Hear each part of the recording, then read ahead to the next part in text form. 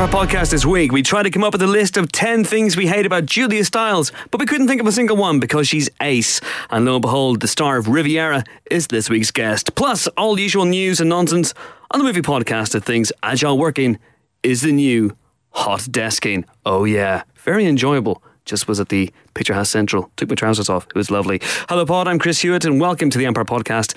This week I'm joined, as ever, by two colleagues of such lethal cunning. First up is our resident Jurassic World star, a man who insisted on preparing for his role as Edmund by clapping his hands and being utterly forgettable. It's Nick DeSemblian. Hello. Yeah, that's true. We're here. I'm more hay fever than man today, so sorry for any sneezing and... It's all right. I haven't even been near any hay.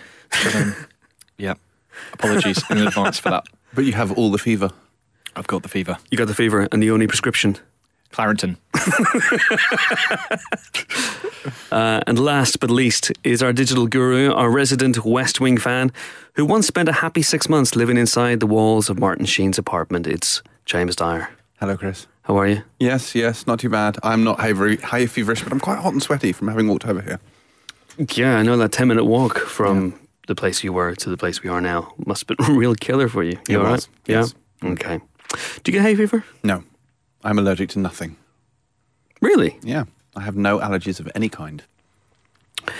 I had a girlfriend, yes, who was allergic to quite a variety of things, including rubber.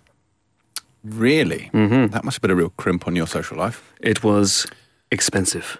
I had a girlfriend who was allergic to soap. That's actually true. Really? We need to get these two together, be like the key master and the gatekeeper. Nick, are you allergic to anything? I'm still traumatised by what you just said, to be honest. It's conjured up images too disturbing. That's because I'm also showing you images on my phone, which are too disturbing. It's basically like that bit in Event Horizon. Yep. Where people rip their eyes out. It's like... It's all a bit like something from the Dark Universe. Too terrifying to comprehend. Welcome to a new world of gods and monsters. I don't know what I'm showing you. Anyway, here we go. Right, Shambolic start already. Shall we have a question? Let's do it. I like this question. This is a good question. This is from @AVP2015, who asks, what film magazines beside Empire did the pod religiously read as teens, e.g. Starlog, Ciné Fantastique, etc.? We can broaden this out to other magazines as well. You know, we are learned people. I mean, your subscription to Cahiers du Cinéma is well known. Did you have to Google that? Yeah. Okay. I borrowed Phil's. It's fine. Yeah, you'd think Phil would have read Cahiers du Cinéma when he was a youngster, possibly 4. What did he read? You grew up with him. Well, he read Empire because that's how we kind of got into movies. Phil used to get Empire and then I used to read his hand-me-downs and our parents have still got them all in the loft. Interesting. So... That's your nest egg. There we go. That's gathering value as we go. We haven't got an issue 1. We haven't even got an issue 1 in the office. We did. We bought it on eBay. We did. Did we? We lost it. There we go. No, because we seriously, this happened. We lost issue 1. We couldn't find it anywhere. All the organisational skills of reasonably prodigium. certain one of the workies stole it. But we bought another one off eBay. Okay. Truth. There we go. And then we lost that. It's entirely possible. Well, we moved office, didn't we? We've lost a great many things. We have lost a great including many 2 of the things. podcast microphones. But the less said about that, the better. Well, you say that, but I think appeals can really have a great benefit. So if anyone is out there in the London area and you come across 2 Sennheiser microphones with their cables attached and the little foam guard thing on them, please return them to the Empire offices because it's crimping our pod style somewhat. Do you think there's a famous actor out there somewhere just talking into the microphone, unaware that they're on their own? I'm going to go to the headquarters of Prodigium because I imagine those in a jar. mothers... It's in a jar. The podcast microphones are in a jar. The great evil has befallen us. He'll be saying, he'll go, oh, look at the microphones. And then he'll be doing his own interview. Oh, yeah, oh, blimey, Governor. Oh, I'm Eddie Hyde. It wouldn't be worse than some of the... No. Let's be optimistic about the Dark Universe. But let's not get into that. Let's not get into that, because we get into that in great detail in our The Mummy spoiler special with director Alex Kurtzman, which is out now to pour into your ears. So go and download that if you watched The Mummy or you enjoyed The Mummy. Maybe second thoughts, don't listen to it if you enjoyed The Mummy. But there it is. It's available for you to download now. So you read Empire. You were an avid Empire reader. I was Empire, Total Film, and what? Hot Dog. Total what? There's a magazine called Total Film? I believe so. Never heard of it. Never heard of it. Yeah, I've got to confess. I got a confession. Oh my God. There was a while where I stopped reading Empire and I only read Total Film. Obviously, Really? now are our sworn enemies, and every time we encounter them at a screening, it turns into Anchorman, and the Tridents come out. No, the lovely bunch of people. But yeah, I don't know. There was a while where it was like, Total Film's cool and hip. This was like 2 years ago, wasn't it? This is, yeah. Nick was seduced by the dark side of the Force. I find your lack of faith disturbing. Yeah. This is about God, we're aging ourselves here. This is about 15, 20 years ago, something like that. Yeah, probably like 2000. Yeah. Probably when Total Film first appeared on the horizon, and felt maybe fresh and new. In the way that Neon did. Well, what year did Neon launch? Was it 95? Neon and Total Film launched on the same day. I remember going into W.H. Smith in York, where I was at university, and I had been an Empire reader since issue 2. I still don't have an issue 1. Or maybe I stole the one from the office. Who knows? And I went into W.H. Smith in York. This was around, around 1995, 1996, something like that. And I saw these 2 new movie magazines on the cover, on the newsstand. And I can't remember what was on the cover of Total Film, but I remember what was on the cover of Neon, although I probably got it wrong. And it was Father Ted. Father Ted cover? Mm-hmm. They ran a Father Ted cover. No. It had Dermot Morgan and Ardal O'Hanlon as Ted and Dougal Maguire dressed up as Luke and Leia, and I think there were multiple covers and they had different things. That's cool. And I picked them up and I was like, wow, more movies shit from my brain. And I read those and loved them. Neon in particular.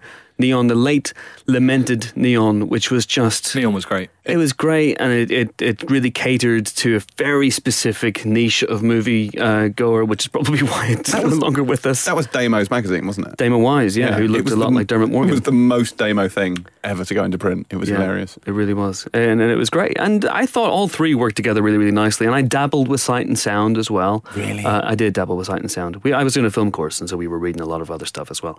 But I also, because I'm a horror guy, I would read magazines like Fear, which was a horror film magazine, The Dark Side, which was, again, another horror film magazine, and Starburst, the great science fiction and fantasy magazine that was the home of Alan Jones, who is one of the great titans of genre journalism, not just in this country, but in the world. And I interviewed Alan when I first joined Empire, because we needed an expert for a story, and I interviewed him, and it's the only time I've ever said at the end of talking to another journalist, thank you, because your writing inspired me all these years. And Alan is a fabulously flamboyant guy, and he went, "Oh, don't mention the darling," and then just moved on. It was pretty awesome. So those magazines were my core, and they were, along with Empire, obviously, they gave me my education and me start in life. And I bought the first Neon, definitely. I don't know if I picked up Total Film. My grant money probably didn't cover both of them, so I imagine I just chose the cheaper one. I think Neon was £1, if I recall correctly, the first one was. Probably was, and I think so it was Total Film. Yeah. Well, I picked up that one. Never really read Total Film. I did work experience at Total Film. Me too. Are we going to bleep out every mention of Total Film in this, by the way? Because this is becoming a weird competitive advertising thing. But it was a great time. It was a great time. We had, Empire was really strong. Total Film was really strong. Neon was really strong. Hot Dog came along after Neon, didn't it? And could never quite capture the magic. Later, I think, wasn't it? I think Hot Dog was around 2001. Yeah, it was after I started at Empire. Oh, good God, it's a long time ago. Do you remember Sky magazine? Yeah, well, I used to subscribe to Sky. I've still got an issue with that. I've still got an issue with that with Patsy Kensit on the cover. It wasn't all film. It wasn't like a dedicated film magazine, but there was some good filmy stuff in there. It had all sorts of stuff in it. I used to read Sky. I mainly read computer game magazines, to be honest. I bought way back before any of our listeners were alive. I bought Crash magazine, which was the Spectrum, the official Spectrum magazine for the ZX Spectrum. I used to buy Amiga format back in the day. It used to come with a disc on the front. That was very exciting. And things like CVG, computer video games, stuff like that. Games Master.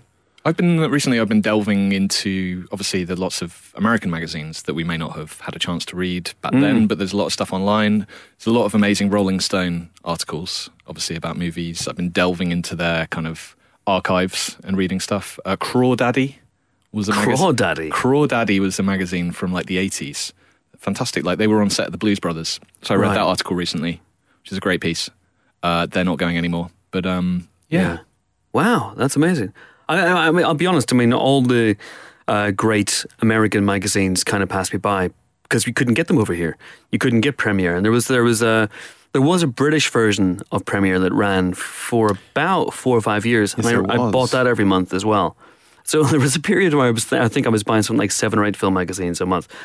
Let me correct that. My dad was buying me 7 or 8 film magazines every month. See, I think you've hit on it there. It was the budget thing. It's like I bought comics, I think, more than I bought magazines. I used to spend most of my pocket money on comics. And before I was spending them on like trade paperbacks, before comic shops were a thing over here. Remember they used to have those things where they'd take the American trade paperbacks and they'd reformat them into larger scale. For the UK market. For the UK market, yeah. So I used to read, there was a Spider-Man and Zoids one, which is a slightly odd marriage, wasn't it?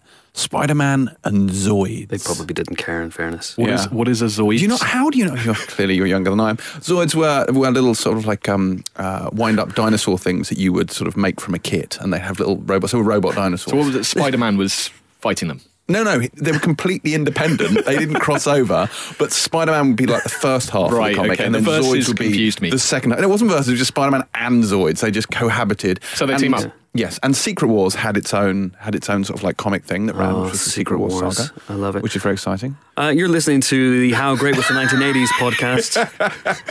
I'm expecting Stuart McConey to pop up any second now. He'll burst through that window and start talking about how great Spangles were. Yeah. I'll tell you one thing that I missed as well, which was the Great American Horror Mags. So Fangoria, which sadly closed recently, I never read that. And I remember the one time I went to, this is about 2002, 2003 maybe, I went to Austin, Texas to interview Harry Knowles of Ain't It Cool News, and I went to his house and I went to his man cave, which is not in Harry Knowles, it's a place where he lives, and we got chatting for like hours about geek stuff, and this guy can out geek me by a considerable distance, but he recognised a fellow geek, and he went, "Hey dude, come into my house," and so we went into his house, and he showed me all his really cool stuff that was off limits to other people, and he was like, "Oh, there's my fantastic Monsters of Filmland collection. You must love that magazine," and caught between a rock and a hard place. I lied. I went, "Yep. Love it. Love the fantastic Filmly monster thing. Great." Never heard of it, but of course, Fari Ackerman, the guy who basically ran that magazine and I believe wrote most of it, was a legend to a lot of up and coming geek filmmakers. And Harry Knowles, but people like Guillermo del Toro and stuff grew up, and Steven Spielberg grew up worshipping this guy and worshipping this magazine. That completely passed us by because we were in the United Kingdom. Yep. Great point. Yes, we were. Yeah. Didn't we suffer? Do you remember Duran Duran? No? Okay. So, there we go. That's that question dealt with. We read quite a few things religiously as kids. Any non-filmy stuff? Apart from computer game stuff? Enemy? No, I read Melody Maker, not Melody Enemy. Maker. Melody Maker back in the I was day. a bleepy music guy, so I was like a mix mag, music, DJ. Bangin' Tunes Bangin' magazine. Tunes Monthly, all that stuff. Total Tom York. Indeed. I'm not going to do it. I'm not going to. Welcome to a new world of gods and bleepy bleeps. Bleep, bloop, bloop. I'm not going to do it. Right, okay. If you want to have your question read out in the Empire podcast, then you can do so via a number of means. You can do so by tweeting us, where we're at Empire Magazine. Use the hashtag Empire Podcast, just like AVP 2015 did, and we can see your question. We're on Facebook as well as Empire Magazine. And you can email us, podcast@empireonline.com. Time now for some movie news. Should we start off with a quick and shameless plug? Plug. That's the worst jingle I've ever heard. That's amazing. Yes, do it again. You can have that for free. Plug. you sound like a plug in peril. So plug in peril. Yes, this is the new issue of Empire Week. Very, very excited about this. Nick, talk us through it. You could say this is the dawn of issues. We have done one of our semi-regular greatest movies polls where we've asked all the readers and everyone else in the world to vote for their favourite movies. And vote you did. In your dozens. In your dozens. Millions. In your millions. Interestingly, the number one pick is once again The Godfather. I think the last time we did one of these polls was 2008. And no, the last time it was number one was 2008. Last time we did one of these polls was 2014, where we did the 301 greatest movies of all time. And The Godfather was not number one then. It was The Empire Strikes Back. Okay. It's very, very exciting. But so yes. Corleone is back. Vito is back at the top spot. Mm-hmm. He may have put a few horses' heads in a few beds to get there, but he's back at number one. So he is once again on the cover of Empire. It's all very, very exciting. And there's an amazing feature backing it up. It's not just a list of movies. It's lists of movies because we reached out. We went through our Rolodex. Do you remember Rolodexes? They were great, just like Spangles. And we contacted pretty much all our great filmmaker friends and family and whatnot. And we asked them to contribute their lists of the greatest movies of all time. And in their dozens again, they answered the call. Give me some of the names who are in there. Edgar Wright. Neil Blomkamp. Scott Derrickson. Ava DuVernay. Lynn Ramsey. Colin Trevorrow. Paul Greengrass. Edgar Wright. We've said that already. I know, but he's so good I wanted to say it twice. Paul W. Sanderson. Talking about 2001 Space Odyssey. That's amazing. Chris McQuarrie, Adam Wingard, Corn Hardy, Lorna Scherfig, Matthew Vaughn, James Mangold, Gareth Evans, Joe Dante, John Landis, Paul Feig, Richard Curtis, Chad Stahelski, tons and tons of amazing directors all contributed their lists, and some of them wrote little mini essays to go with the number one pick. Some of them contributed more than 10 films because they just couldn't narrow it down. Edgar Wright chose 40, Matthew Vaughn chose about 875 movies. That was quite the phone call. And so it's a really interesting, fun list, but it's not all that you will get in this magazine. As this shameless plug enters its fourth hour, we also have a wonderful feature on war for the Planet of the Apes, the return of Andy Serkis and his big ping pong ball mocap suit. He's back as Caesar. We also have a feature on the return of Game of Thrones, 15 things you wanted to know about season 7 of the HBO show. We also have a feature on Christopher Nolan's Dunkirk, his World War II epic. The Empire interview is Luc Besson. Oh, oui, oui. Oui, oui, oui, that Nicolas de Semlyen here did. Oui, oui, good, very good. We also have The Beguiled in there as well, and a sad but rather beautiful, I think, farewell to Roger Moore. And that's just a feature section alone, and there's other stuff as well. In the preview section, which is the news section, we have first looks at the likes of The Greatest Showman, which is Hugh Jackman singing and dancing, and we have Murder in the Orient Express, which is Kenneth Branagh's moustache singing and dancing. We have Logan Lucky, the new movie from Steven Soderbergh, who's clearly got bored of retirement. And Brendan Gleeson is this month's How Much Is a Pint of Milk. We review all the new movies, including a 5-star review for Baby Driver. Dun, dun, dun. Intriguing. And the review section, which looks at home entertainment releases, has all sorts of stuff in there, including a John Wick Chapter 2 viewing guide, a great interview with Dolph Lundgren, and a really interesting oral history of all the actors who played Chiron in Moonlight, along with Barry Jenkins. I really enjoyed one of my favourite novelists, Don Winslow, writing about Raging Bull. That was cracking. For the First Take Club. Indeed. Which is where we get people who haven't seen films before to watch the film and then write about the film. And they're really, really interesting people, the likes of Ian Rankin and Tom Fletcher from McFly and Don Winslow, who's an amazing novelist, wrote about Raging Bull, and he's really, really good. He's got a new book out called The Force next week, and I am very much looking forward to it. I am as well, and the film adaptation will be directed by James Mangold. All of that for just £4.70 from your local good or evil newsagent. You cannot say fairer than that. So there you go. Rush out right now to your news. No, listen to this podcast and then rush out and get it. So all very, very good. And if you want more from the 100 Greatest Movies list... Oh, yes, of course. We have a special podcast. I even wrote it down here. I said, mention 100 Greatest Podcast. And then I forgot because I don't know what I'm doing. So, would you like to tell us about it? No, James, you seem to handling this one. Go on, go for it. When's it out? When's it out? When's it out? Is it out now? When's it going out? Your guess is as good as mine. I believe it's out on Monday. We have a podcast dedicated exclusively to the 100 greatest movies, and it will be up as soon as John has finished editing it, whenever and wherever that may be. Yeah. At some point next week is my best guess. Yeah. I think it will be marvelous. Where me, yourself, and Johnny Pyle argue to a certain extent over what should and shouldn't be on the list, what is on the list, where it is on the list. Will whether someone it should be up, whether it should be down. explaining? Will someone be explaining why Interstellar is in the list? I believe we bring you up while discussing, not that, I think we bring you up while discussing the placement of Departed on the list. Yeah, that upset me as well. As I've pointed out before, it's not even the best film with that plot.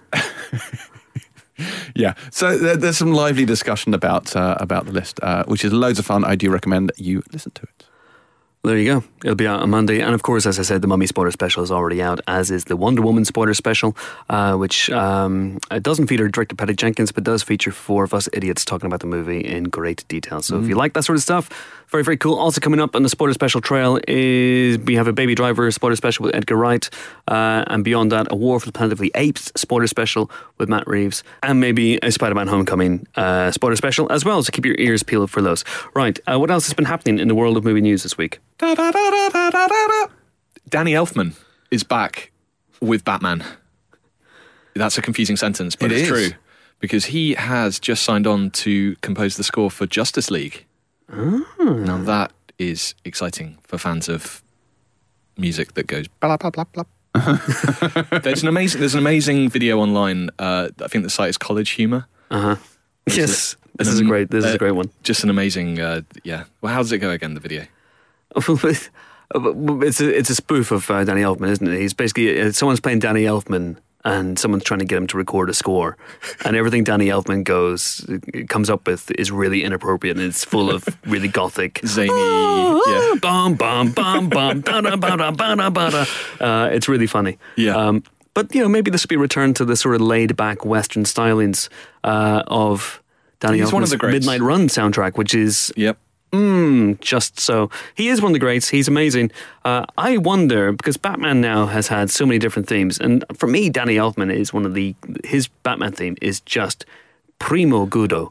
And it'd be really nice if he could just have little elements of that. I love that. It's something in the ballpark of what you just sang. That's exactly how it goes. That's exactly how it goes.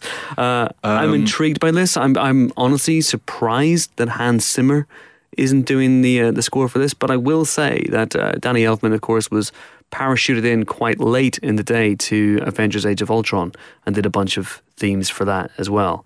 So I wonder if Joss Whedon, who of course, as we know, is now writing and directing Justice League to completion, I wonder if he enjoyed working with Danny Elfman so much that he decided to do it again. Yeah. And there are reports that they're adding more Wonder Woman to Justice League. Not sure if these are substantiated, but there are rumours. There are. It wouldn't shock me. It wouldn't shock me either. Sometimes you would wonder if you can maybe chase too much of a good thing. Sometimes people are loving, obviously, Wonder Woman, which is out now. Yeah. So I don't know. Maybe they're digitally adding her to every shot. Yeah. Just Gal Gadot in the background of every shot. Slowly receding the other heroes into the background. It's just like, so it just becomes Wonder Woman and in very, very small parentheses, Batman and Superman. Yeah. And in even smaller parentheses, Cyborg. And just the electric cello starting constantly in every scene. Yeah, no, it's, Nothing to add. No, it's exciting. It's exciting. I thought it would be Hans Zimmer, but maybe he's off doing the Going for Gold reboot. Who knows? Is it as exciting as the return of Luthor? Welcome to the world. Yes, indeed. Yes, Luthor. And Luthor. Gods and Luthor will both be returning next year for season, or series, I should say, because it's English, series 5 of Luthor. Neil Cross has confirmed. They should call it 4.5 because the last one was about 2 minutes long, it was wasn't it? 2 episodes, yeah. Right. So, it's the other half of that, perhaps. But this is one is going to be longer. I don't know. Perhaps it will, perhaps it won't. But either way, John Luthor will be donning the coat once more. They're going to shoot it next year for the BBC. That's very exciting. I was on set of the last very short 2-episode one, which I enjoyed immensely. Do you think he might get a new coat, Jimbo? He threw his coat away at the end of the last episode. I'll be honest with you, I did not watch the last episode. I suspect someone will have to go and, reclaim it. Why did he throw it away? Well, I think because he was done. It was symbolic. He threw it in the street, threw it off and strolled off. He could have taken it to a charity shop. He could have done. It was quite wasteful. That would have been a terrible end to a series. Yeah, it would, yes. Luther drops his coat off at Oxfam. But yeah, presumably he's going to perhaps, as you say, replace it with another tweed coat. Who knows, or dares to dream. Anything is possible. Anything is possible. We should find out next year. Also, I don't know if you've seen this, Jessica Chastain is in talks for... Yes, to play the Shi'ar Empress, Leandra. This is very, very interesting because this is the new X-Men movie, X-Men Dark Phoenix. It was confirmed this week that Simon Kinberg, who has, of this podcast, he's been on this podcast a couple of times, who has been kind of shepherding, I would say. He has assumed the role of shepherd of the X-Men franchise over there. And there are other people working on the movies, so like Lawrence Schuler-Donner and Hutch Parker, but he seems to be the driving force behind these movies. And he's working across Deadpool 2 and this and New Mutants, which I think begins shooting this week, or begins shooting very, very, very soon, with Josh Boone at the helm. And most of the cast are coming back as well. This is intriguing to me. It's because everyone's contracts finished with Apocalypse. And I wonder if, because that movie was much maligned, if they want to go out with a bang. And so they're all coming back. So James McAvoy and Fassbender, Jennifer Lawrence and Nicholas Hoult and Kobe Smith-McPhee and Alexandra Shipp and Sophie Turner and Ty Sheridan. And they're all back. The new ones I mentioned, that's part of their contract. But Hoult and Lawrence and McAvoy and Fassbender all re-upped for this, and that's intriguing because that's a good sign. It's a good sign because they didn't have to, and obviously I imagine they had a truck filled with gold backing up to their driveway but at the same time, but hopefully it also means the script is good and there's something for these characters to do. And Lilandra, of course, James, as we will know, being X-Men fans, means something very interesting for Charles Xavier. Talk us through that, Jimbo. God, I can't remember. Do they get it on? Is this what you're getting at?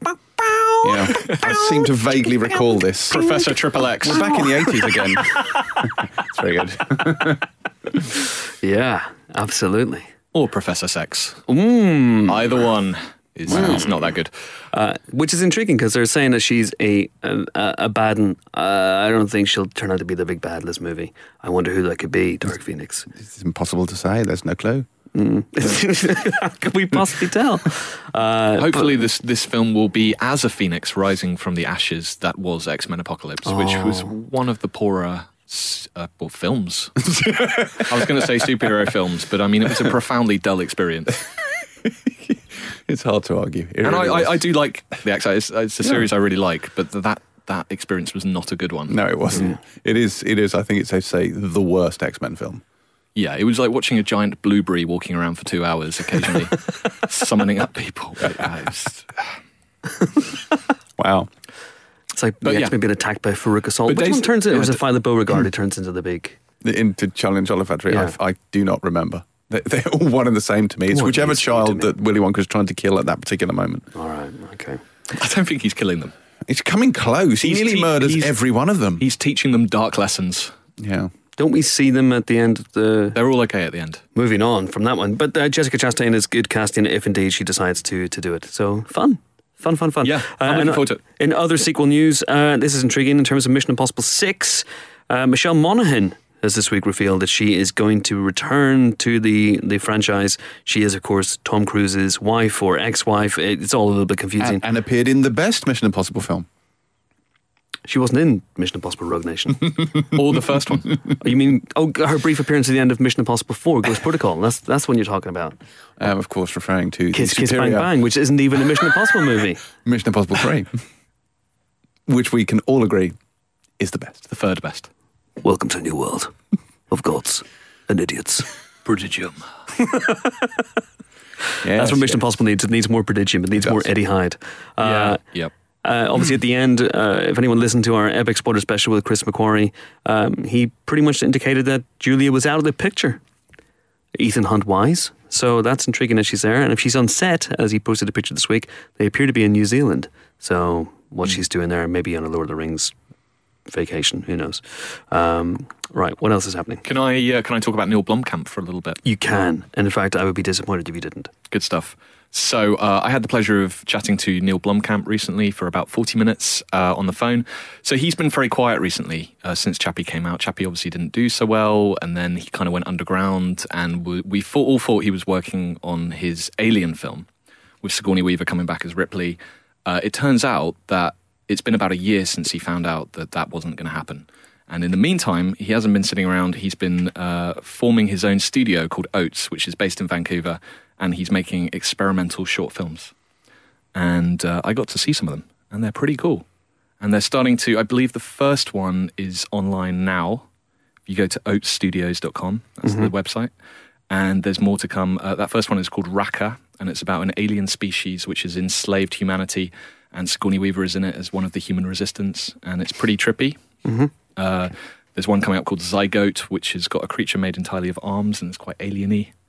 And there's a couple with Shelter Copley as God, which are coming out as well. And they're fun. And he's described these shorts as being, any of them could potentially become a film if people like them.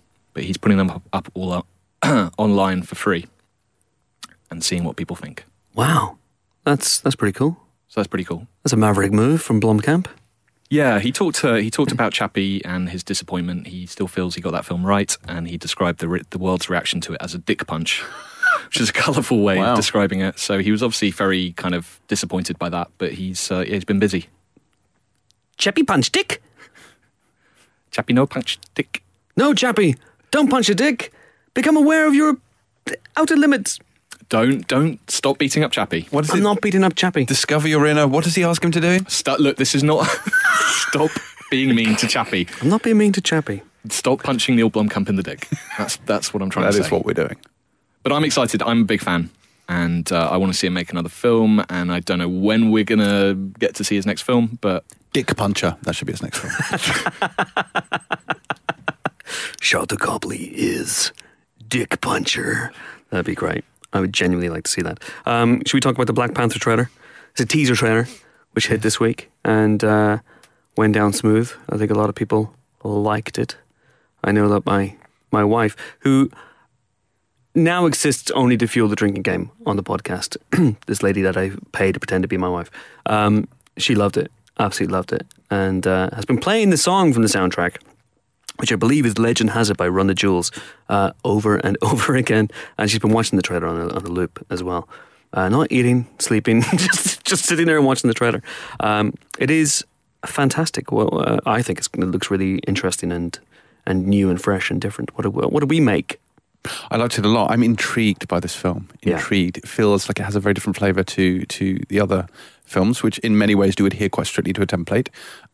So yeah, I'm very excited. I'm excited to see a longer trailer because I felt I didn't get enough of an idea of what it's about from this one. But then it's very much a teaser. Very much a teaser. It felt to me very much like a look who we've got in our film kind of thing, where it was flitting between loads of characters.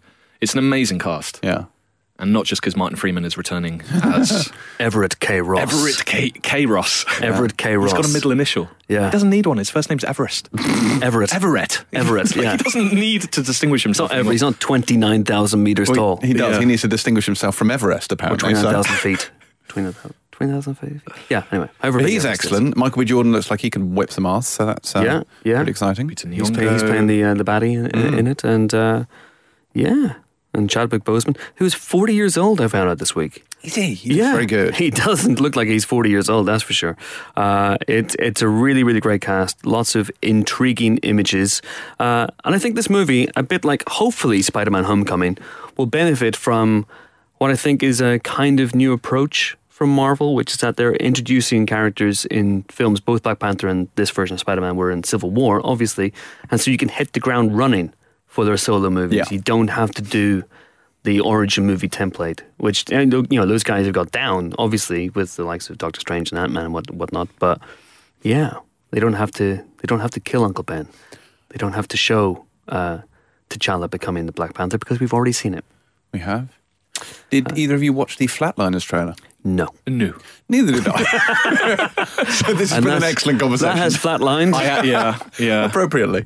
I'm sure it was good, though. It's weird. I keep thinking it's a remake, but it's not. It's a sequel, which is a really ballsy move because I don't know anyone who remembers anything about Flatliners. I know they all died and came back to life. a film that is not in the zeitgeist anymore. So making a direct sequel, apart from, I guess they did it to bring Kiefer back, but I mean, Julia Roberts is not cameoing in it, is she?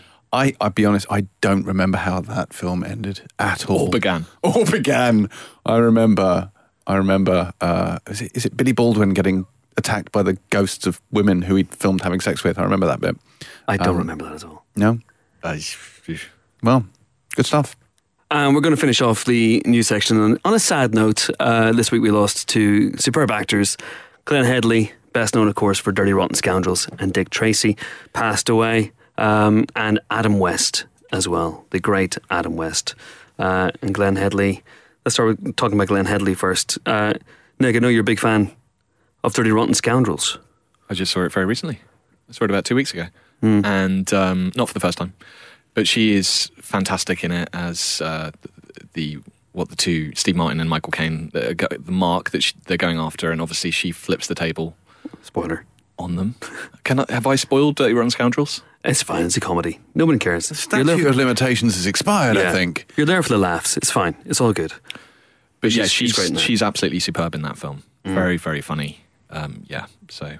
And likewise in Dick Tracy, and she's in Mr. Holland's Opus as well. And she was only 63. 63, which is no age at all, and very, very sad.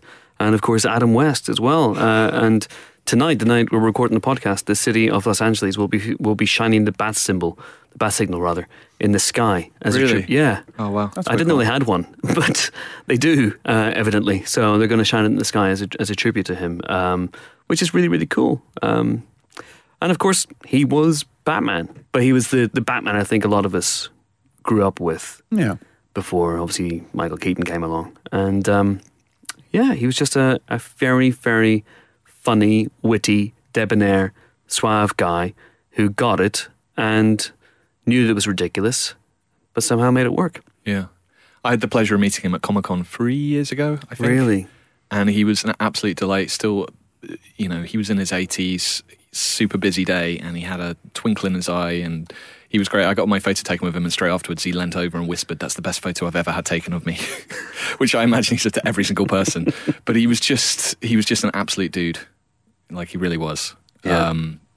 Very, very funny, just warm guy. And I loved. I've got the whole show on 60s Batman show on DVD, and I used to get up early as a kid and watch it. Yeah. He's so good. And obviously Nick Cage homaged him in Kick-Ass. Yeah, of course. He was just fantastic and so good as well. If you haven't seen Look Well, which is the pilot he shot for Conan O'Brien, it's on YouTube years and years ago. It didn't get picked up the series because back then people were idiots. It's about an actor who played a former TV detective and he thinks he is a real detective. So it has, it's obviously in some ways a predecessor of things like Mindhorn. And it's very, very funny, so do check that out as well. He's a great comedic actor. Lots of chops, as was Glenn Headley. And very, very sad to lose them both. Adam West, 88 years old. Yeah, there was a story going around online this week about Adam West and Frank Gorshin going to a party together back in the day. Yes. And finding out that it was an orgy. Yes. And they immediately went into character as Batman and the Riddler. And they got ejected from said orgy. And the mind boggles at what went down. If you're at an orgy, the last thing you want to hear is that a bloke called the Riddler has turned up. It's an inappropriate venue for riddling. If ever there was one. He was amazing. Yeah. That's an interesting idea, but he was amazing. I did a proto podcast a few years ago with Peter Serafinowicz, which ran for 10 weeks, and we had guests on every week. It was called, I can't remember what the fuck it was called now, but and Adam West was one of the guests. And Peter Serafinowicz, who's a very, very cool, laid-back dude, was genuinely, you could see that Peter was starstruck by it as well, as was I. And he came on the phone, Adam West, and he was just Adam West. He was just as you expect. He was quippy, he was funny, he was in on a joke. And then at the end, he left a message as Batman for Peter's kid at the time, who was just like, I don't know, 4 or 5, something like that, and just get into the Batman movies and believed that this guy was Batman. So he was a really, really lovely guy. We And- just to say quickly that finally that we interviewed Adam West back for the magazine back in I think October, and it was for the animated Batman and Robin film that was coming out, and that piece has gone online. It is. So you can go to Empire Online and have a read. very And he opened the interview on the phone by yelling "Brethren" at our interviewer Alex Godfrey, which is amazing. Wow. So I'm going to start all my interviews from now on. So there we go. The great Adam West and Glenn Headley, who died this week. Okay, time now for this week's guest. Jimbo, you're a big fan of Julia Stiles, aren't you? I am a big fan of Julia Stiles. So you can do her intro. It's Julia Stiles. Wow, that's amazing. That's amazing. She wowed us all in 10 Things I Hate About You and did other films since then. So you're a big fan of Julia Stiles, then, are you? Yeah, I really like 10 Things I Hate About You. I was rather taken with her character in that film when I first saw it. Okay. Many moons ago. It is, in fact, my favourite teen movie. Is it? It is. I don't have time to pick you up on that. But anyway, so she's also been in, obviously, the Bourne movies, Indeed. all 4 of them. We're not counting the Jeremy Renner one since then. But she's the star of Sky's new show, Riviera. And John Nugent, not you. Why did you not go and talk to this woman that you've had a crush on for years? I was going to go and do the interview, but then, apart from the fact that it would probably be inappropriate, I couldn't come in that day. Wasn't there. So John bravely stepped into the breach. And So did the here it is. interview. John Nugent talking to Julia Stiles. Enjoy. We are delighted to welcome to the Empire Podcast Julia Stiles. How are you? Hi, good. How are you? I'm very well.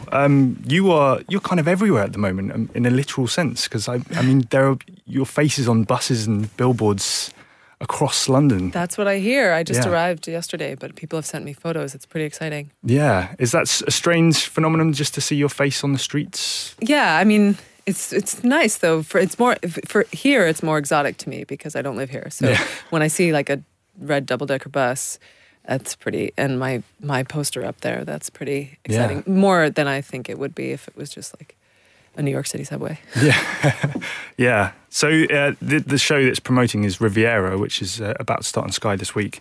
How would you describe it for those who have only seen the billboards, I guess?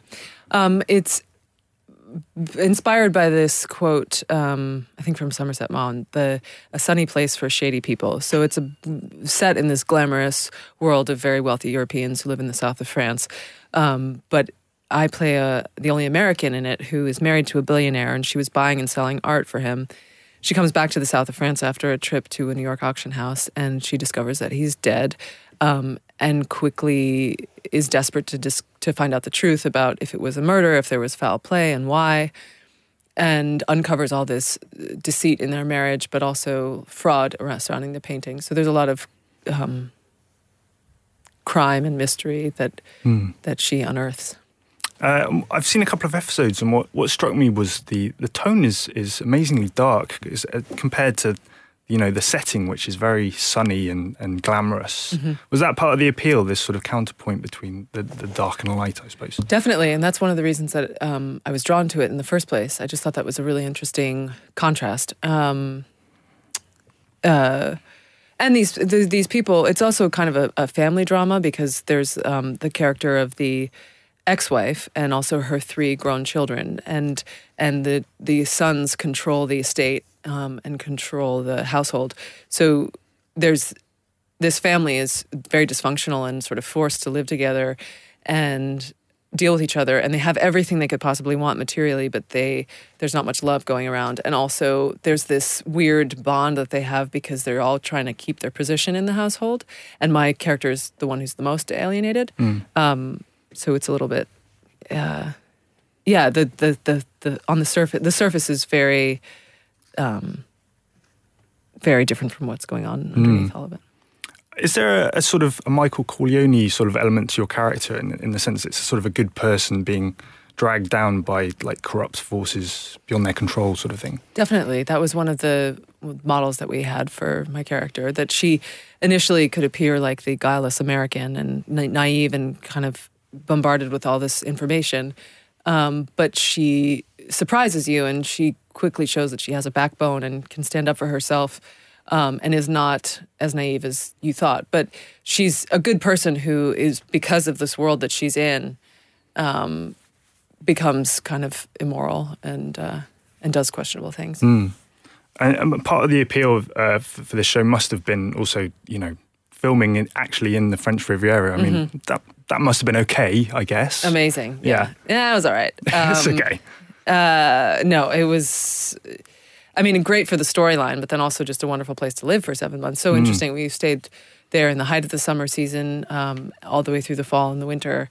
So I got to see it in different incarnations. And it's an amazing, beautiful place, amazing food. Everyone's speaking French. It's lovely. I would spend more time there if I could. Did you learn French then while you were there? Can anyone really learn French to satisfy the French? I learned, I didn't speak any when I got there, and I was able to sort of communicate with people. Okay. By the end of it, yeah. Your character is an art dealer, and am I right in thinking you came from a family of artists? My mom's an artist, but she had her own business, and it wasn't really involved in like the buying and the auction houses and things like that. But I grew up in New York City, and I was exposed to museums and galleries, and in college I had friends who were studying art history to become people that would work at auction houses. So I was sort of familiar with that world, and definitely studied up on it more once I was about to work on the show. The show was created by Neil Jordan, and I read somewhere that you auditioned for Neil Jordan. Was a 12-year-old for Interview with a Vampire? I auditioned for Interview with a Vampire, and I think I also auditioned for The Borgias, or I just met him. I don't remember, but it was nice to know that the third time's a charm. Yeah. So do you think he saw something in this 12-year-old and think, I'm going to cast this person 20 years from now? No, but I do think that he remembered something. He and his casting director remembered something when they were thinking of who to play Georgina. They thought of me, and that was a nice affirmation of like, no audition is pointless. Yeah, that's amazing. Yeah. What's interesting as well, in this country it's broadcast on Sky, and they're releasing all of the episodes at once on demand. So would you say this show is a sort of bingeable show? Is it something you would recommend watching in one sitting or space out? It's definitely it's a show that there's that old expression, like the gun that's planted in Act 1 will appear in Act 3. Like there's some thought behind where the show's going to go, and it was crafted as a full story. So if you like binging on them, you can watch them in a full sitting, or you could savor it, because I think it's kind of fun to try and guess what's going to happen. Mm-hmm. Yeah. But you won't guess correctly. What's your TV watching habits like? Are you much of a binger? Do you like settle down with the series? More and more now, yeah. I have a really horrible attention span, so I had a hard time just sitting for that long. But I found some shows that I really, really enjoy. And TV has gotten a lot better. Yeah. Well, Riviera has a budget that's bigger than a lot of movies. What's your impression of the TV landscape these days? Is there much difference between TV when and I cinema first started these days? acting, you were either like a movie actor or a TV actor. Right. There was definitely a stigma attached to working on TV, Yeah. and now that's totally changed. And I think it's because of this binge watching, like streaming at home kind of thing, where now writers write so that they have to be thinking about planting seeds of that are going to pay off at the end. So where is the story going to go 10 episodes later? Whereas before, TV used to be just episodic. Yeah. Do you have any particular preference on which you work, or it's just the roles? Riviera was so wonderful particularly for the reason that it was that amount of screen time, and I got to invest in this character for 10 hours and 7 months instead of a shorter amount of time. It just allows for that much more depth and richness. Is that a scary thing? Because you're pretty much in every scene. Do you feel a lot of pressure having that much screen time? It was more like, it wasn't pressure for me to perform. It was more like a responsibility to make the show good. And I was happy that the producers were really open to my input. So I would give notes on scripts, and I was pretty adamant about keeping the quality of the show up. And I kept saying, there's a lot of good TV out there, so this has to be on par with that. Otherwise, people aren't going to watch it. Yeah. Speaking of films, we last saw you in Jason Bourne, and without wanting to give any spoilers, it seemed a fairly definitive end for your character. Yeah. Having said that, would you ever consider a return, like say, a prequel perhaps? Would we see the Nikki identity? I doubt that they would do a prequel. I think and I don't even know if they would do another one, but if they do, and there were flashbacks, sure. I loved working on those movies. Yeah, but I was happy. I mean, I was in 4 of them, and I felt like the model of the Bourne films is that anyone who gets close to Jason Bourne ends up dead, and so it was Nikki's time. Yeah, yeah. It was kind of inevitable, I guess. Yeah. I have to do the obligatory 10 things I hate about you question, but it has inspired quite a fan base. Which is an honor. That's great.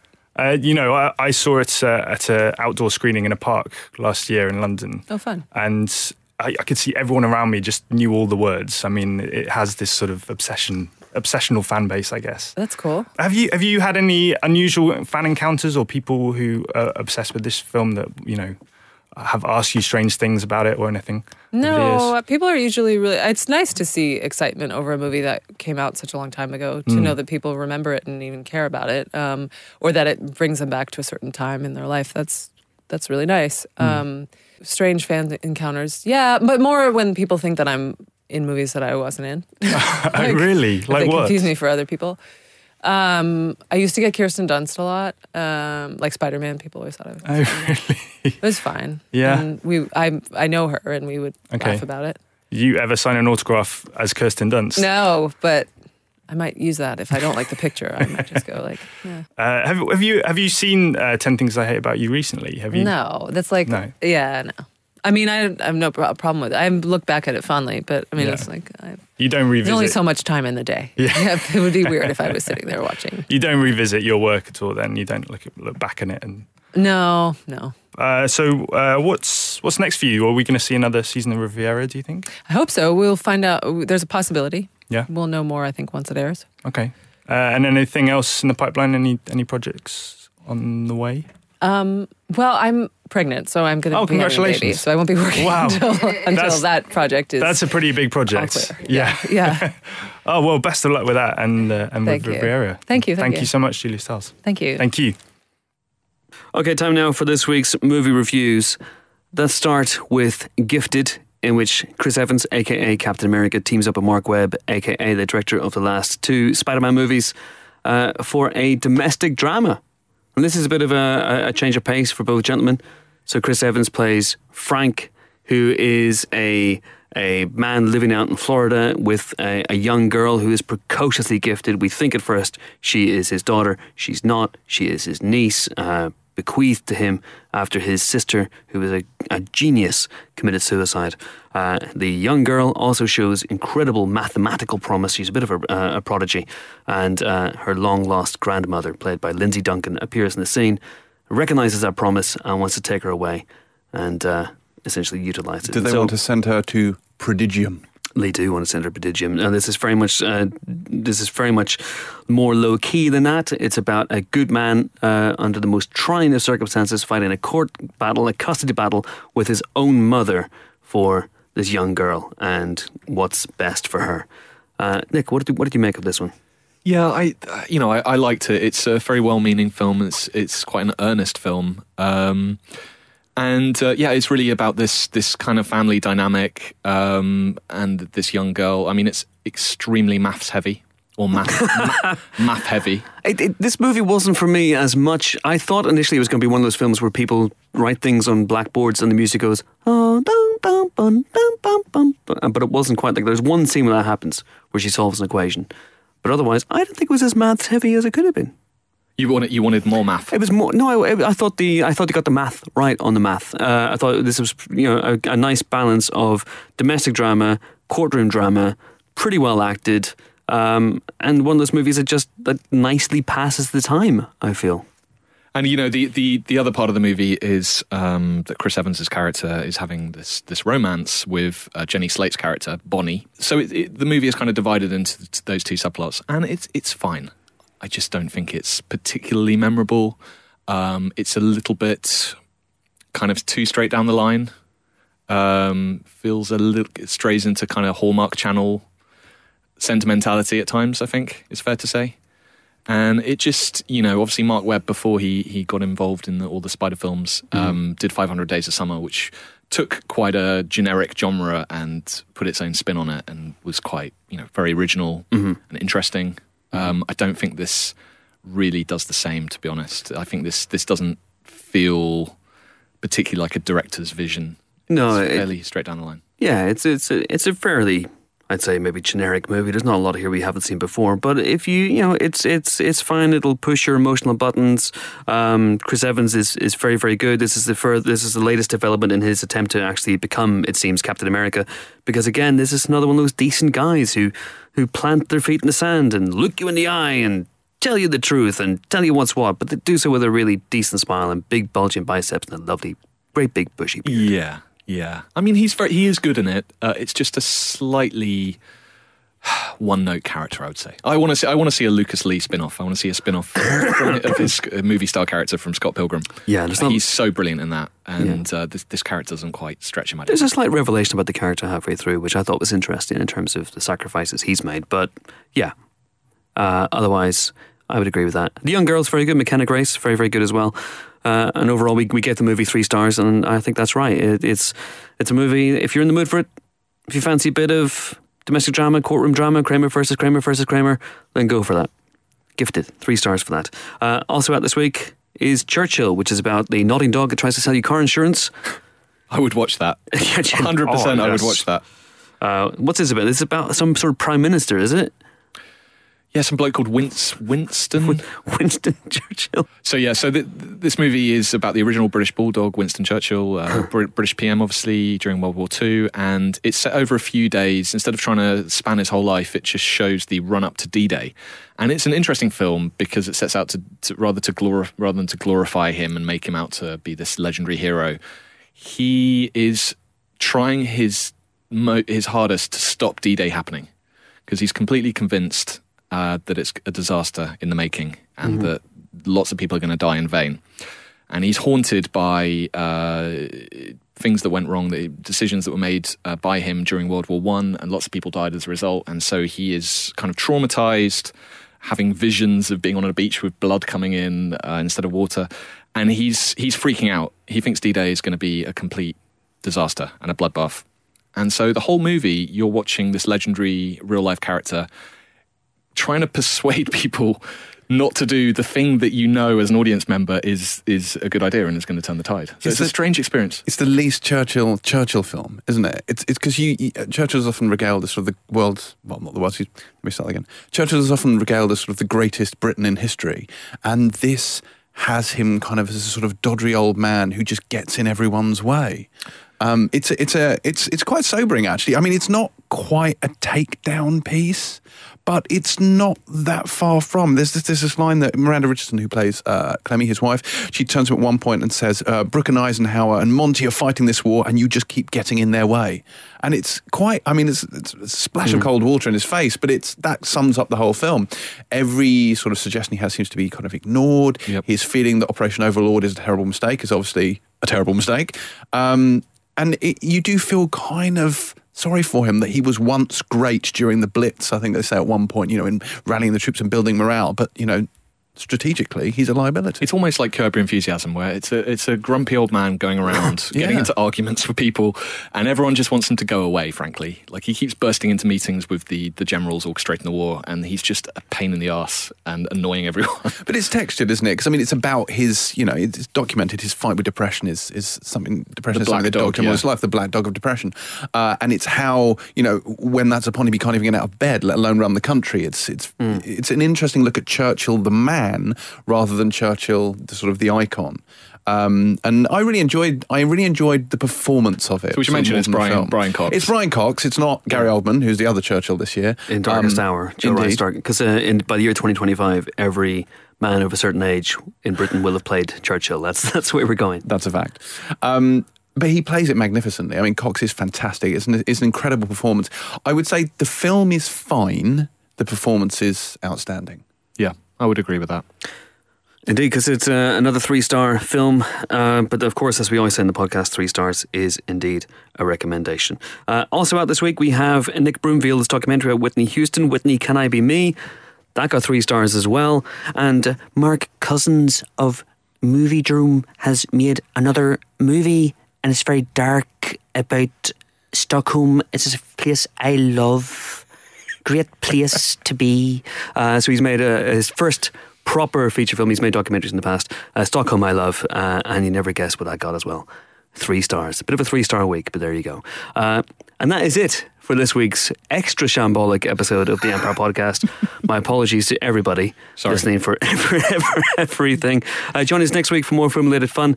We'll be joined by Colin Trevorrow, the director of The Book of Henry, and Nick's director, of course, in Jurassic World. Yes. We'll be able to drill down into that, proper deep dive into how Edmund came to be. I will applaud wildly throughout. Until that auspicious occasion, it is goodbye from James. Bye. It is goodbye from Nick. Goodbye. And it's goodbye from me. I'm off to an orgy dressed as Batman. No bad can come from this. Thanks for listening. See you next week.